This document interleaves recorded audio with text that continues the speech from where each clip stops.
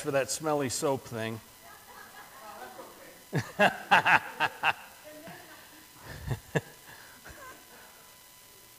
Women give each other soap for gifts, right?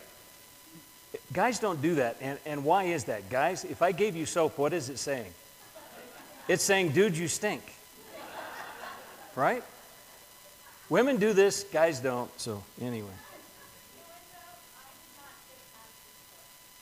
She did not.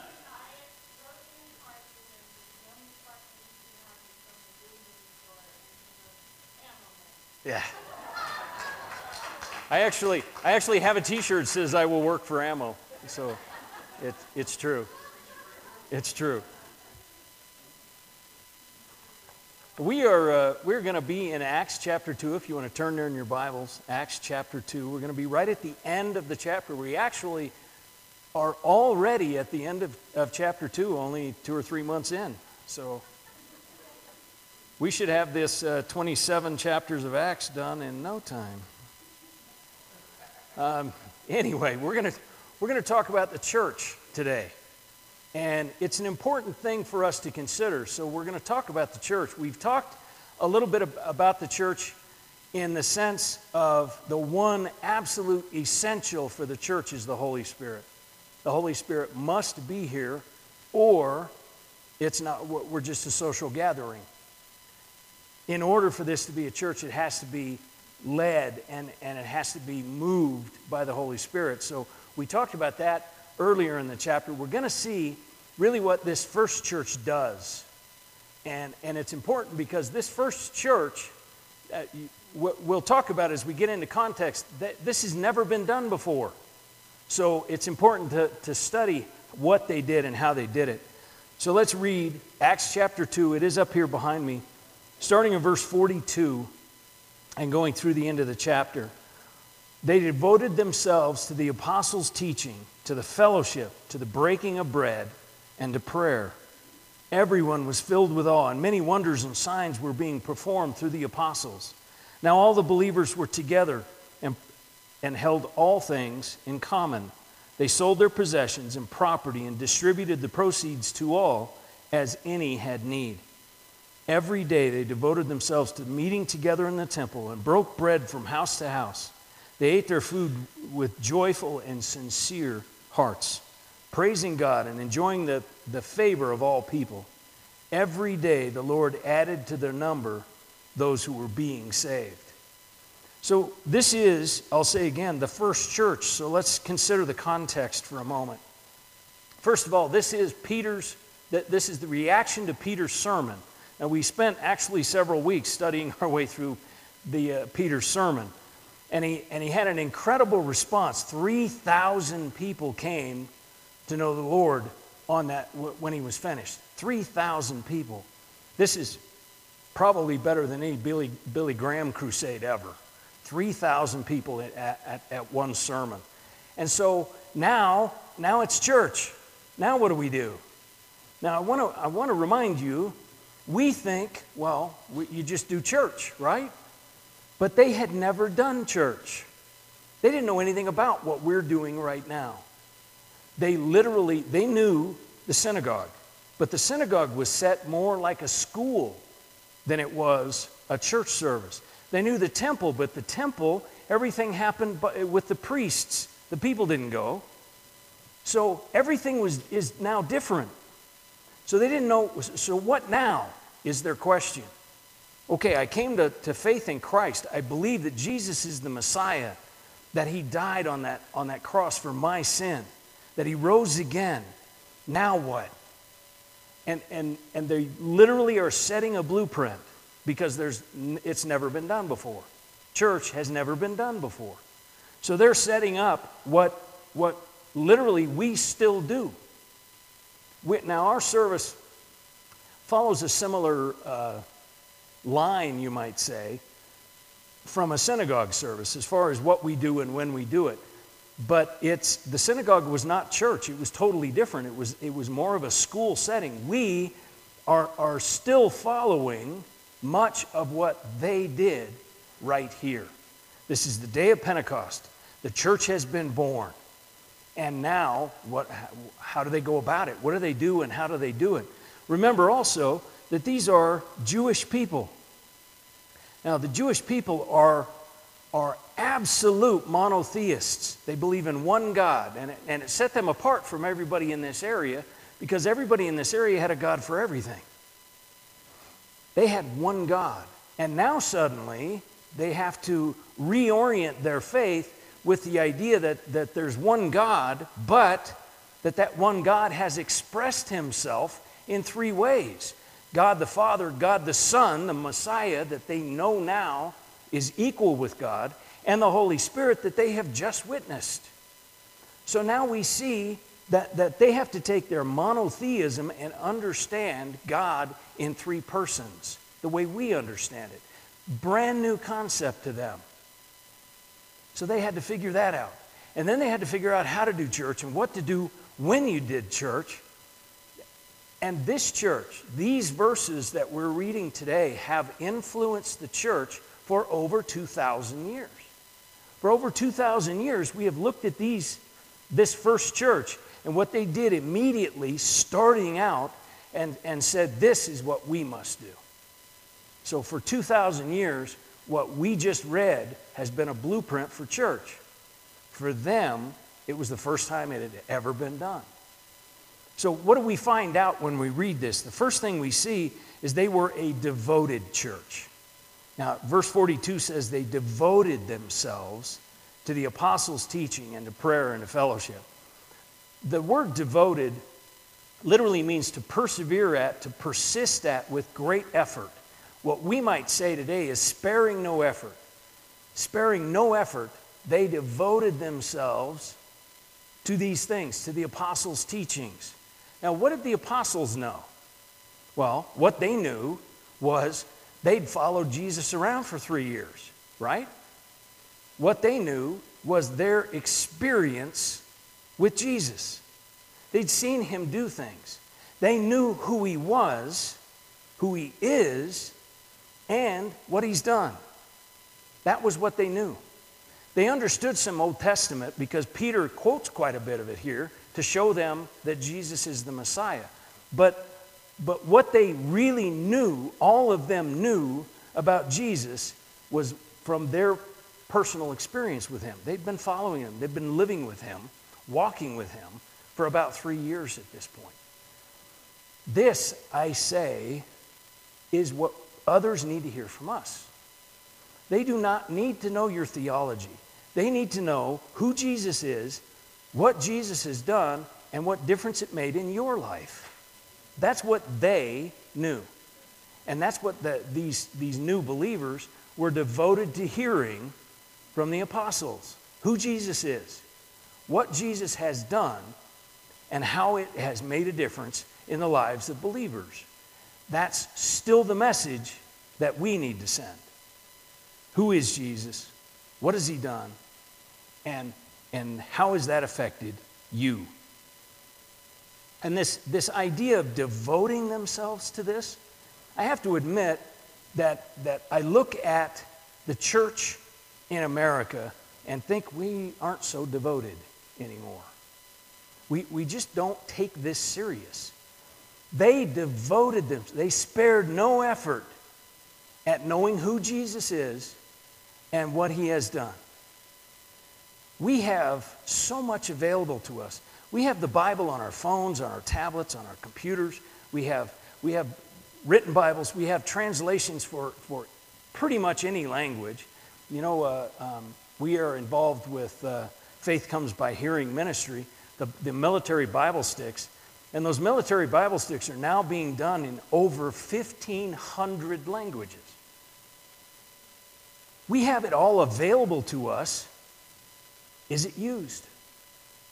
Do we devote ourselves? Do we spare no effort at knowing who Jesus is and what Jesus has done? Now, the second thing it says that they're devoted to is prayer. This, again, I'm afraid as I think about the church in America, we're not devoted to prayer anymore. You know prayer changes things, right? Prayer either changes the situation or it changes you in the situation, but it always changes something. Always. Every time. God always answers prayer. Always. Sometimes the answer is yes. Sometimes the answer is not yet. And sometimes the answer is no, I've got something better for you. But he always answers. If you were to come to me and say, how can I truly spiritually grow? The first thing, my first advice to you would be an active prayer life. Because nothing changes you more than an active prayer life. They devoted themselves to prayer. We pretty easily say, oh, I'm sorry you're going through that, I'll pray for you. Do we then? Or if we did once, do we continue? We need to devote ourselves to knowing who Jesus is, what Jesus has done, what difference it makes in life, and we need to devote ourselves to prayer. The first church was devoted to knowing Jesus and devoted to prayer. This first church was also a proclaiming church, a discipling church, what we would call today evangelism and discipleship. We have names for this stuff now. They didn't then. What they did, the last verse we read there, verse 47 says, every day the Lord added to the number those who were being saved. How did that happen? That happened because the 3,000 that were saved went and told somebody. That's how that happens. That's how it still happens. Nothing changed here. We need to be proclaiming what we know, who Jesus is, what Jesus has done, what the difference that he's made in our lives. We need to be telling others about that. That's evangelism. That's what we call evangelism today. It's just how they did church. The church is supposed to be the place where this happens, where we are taught and then proclaim.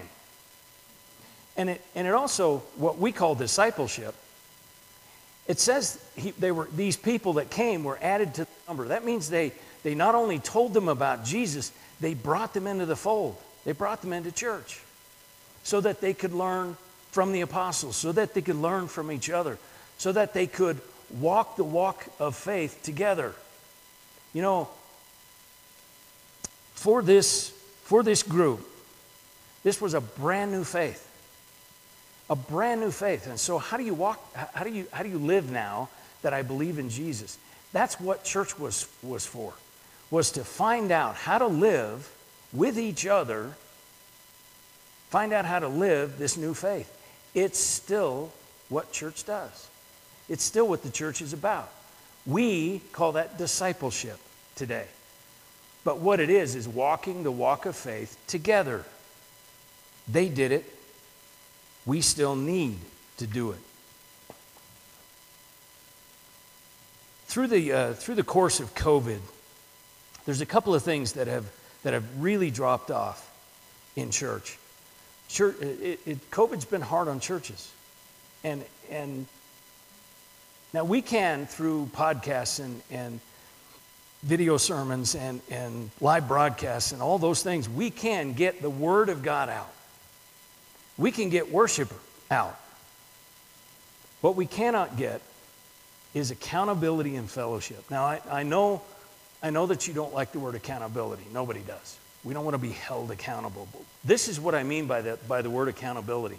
What I mean is walking beside each other. And so if you have a question about how do you do this as a Christian, you've got a Christian to help you do that. That's what I mean by accountability. That's part of the church's mission. You see that here because they added them to the fold of the church once they came to Christ. They added them to the fold. That's the accountability side. Okay, this is a brand new faith. How do I live it? It's still a brand new faith to us, isn't it? How do we live it? We live it in a group. We live it together. We live it as the family of God. That's the accountability that I'm talking about. And then the fellowship, this was a fellowshipping church. Verses 45 and 46 talk about this fellowship. how they gathered together. Now, I will say this, just here of late, verses 45 and 46 have been used as an endorsement of socialism, and that's ridiculous. This is not a government. This is not a political party. This is the church being the church. It's those in the church that have, giving to those in the church that don't. That's all it is. So they can't make political statements out of this. This is the church being the church. A fellowshipping church. Now, fellowship is not the primary thing, the only mission of the church, but it's an important one. It's important because there's no example of the lone Christian in the New Testament. We hear today people say, well, I can be a Christian without going to church. Well, I suppose theologically you can be. But find me an example of that. There isn't one. There's no lone wolf Christian that's a believer in Christ but not a part of the church in the New Testament. It doesn't exist. Because Christianity is not a solo sport. It is a living together with brothers and sisters in Christ. It's this fellowship that was so important to them should still be important to us. And that fellowship, again, has with it some accountability. It is, brother, you're getting off the path. How can I help you? So you have the accountability, you have the fellowship. Again, something that during COVID times has dropped off. It has become harder. We can get the word of God out. We can get worship out. You can do those things at home. But fellowship and accountability and walking your faith with somebody else, that's only done here. That's only in church. We need the fellowship. We need the accountability. And again, as much as you hate that word, I want you what I want you to hear when I say it is that we are walking together, figuring out how to live this faith. That's what I mean by accountability. And there are those that say, again, I can be a Christian without going to church. There's not a biblical example of that. There are also those who say, well, the church is a universal thing, you know. It's universal, and so I don't need to be part of a local body. It's just a universal church. And it is true that we, right here, right now, are a part of a greater thing. We are part of the church on this mountain, in this country, in this world, and through history. We are. But the biblical examples are local churches. When Paul writes to the Corinthians, who is he writing to?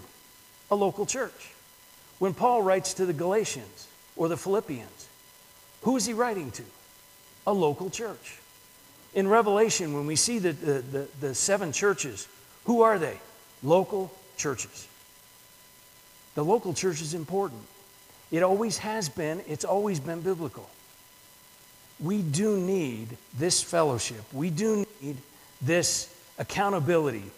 We need to be focused, devoted to knowing Jesus, to prayer, to accountability, and to fellowship. One of my favorite passages on the church is in Hebrews 10. Let us consider one another in order to provoke love and good works, not neglecting to gather together as some are in the habit of doing, but encouraging each other all the more as you see the day approaching. Do you think the day is approaching? Man, I do. So I think this is more critical than ever. Perhaps the most important part of church. We enjoy getting together. We enjoy worship. We enjoy the fellowship. We enjoy all of these things. And I was talking to a couple of educators over the weekend. This right here, what we're doing, is the least effective way, by nature anyway, of learning. One guy talking to a group of people with no interaction. That's literally the worst way. So the only reason it's used, the only reason God uses it is because it's supernatural. It's not a natural way to learn, it's a supernatural way to learn. The Holy Spirit does this work.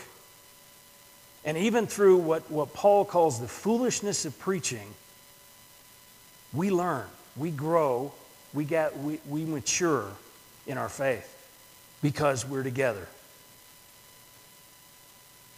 So we need to consider church, and we need to consider what are just likes and dislikes, what are really more matters of opinion, and what are biblical church mission.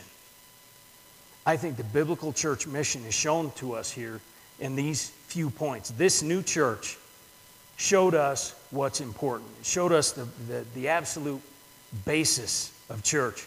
They were devoted. They made every effort to know who Jesus is, what Jesus has done. They were devoted to prayer. They were devoted to teaching one another. They were devoted to proclaiming and discipling. They showed others who Jesus is. They told others who Jesus is, and they brought them into the fold so that they could be disciples, so they could grow in their faith, so they could hear the teaching of the apostle.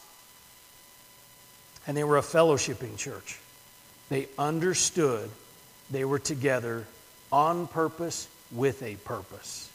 I know you hear me say it all the time, but it's truth. We are not gathered on accident. We are gathered on purpose with a purpose. We see the purpose here. It's to mature us, and it's to show the world who Jesus is. This is what we are about. This is why church is still important today. You know, I have said it many times, but I'll say it again. This is God's design. We are in a God-ordained partnership here amongst each other. This isn't mankind's idea. This was God's idea. You see the Holy Spirit guiding this very first group of believers into what to do, what we're still doing. This is a God-ordained partnership. So it's really, if mankind would have come up with this, we would have wrecked it thousands of years ago. And believe me, we have tried. But it continues because it's God ordained. This is God's plan to grow you and to show Jesus to the world through you. We still need church. Maybe more today than ever. Because I'll say again, we have the word, we have worship. You can find that on YouTube or anywhere. You cannot find is fellowship. What you cannot find is people loving you and building into your life and showing you how this faith works. That's church. Are you a part of a God-ordained partnership? Do you see church in a different way today? I'm going to ask that you bow your heads. The first thing about church, for them, for us, is a relationship with Christ. They came to know who Jesus is and what Jesus has done. Do you know who Jesus is? Do you know what Jesus has done? Do you know that He is the Messiah, fully man and fully God? And that He died on a cross to pay the price for your sin. All we have to do is accept, receive what he would offer. And it's a simple prayer. You can pray along with me in your own words and say, God, I know I have sin in my life. I've done things wrong. I've said things wrong. I've thought things wrong. And I know the Bible calls that sin. But I trust that Jesus died in my place on that cross. I place my faith, my trust in His sacrifice for my sin. And I ask you to forgive me because of His finished work on the cross. grant me the Holy Spirit that I've seen in Acts chapter 2. Power, guidance, and bring me into the fold. I ask in Jesus' name. Amen.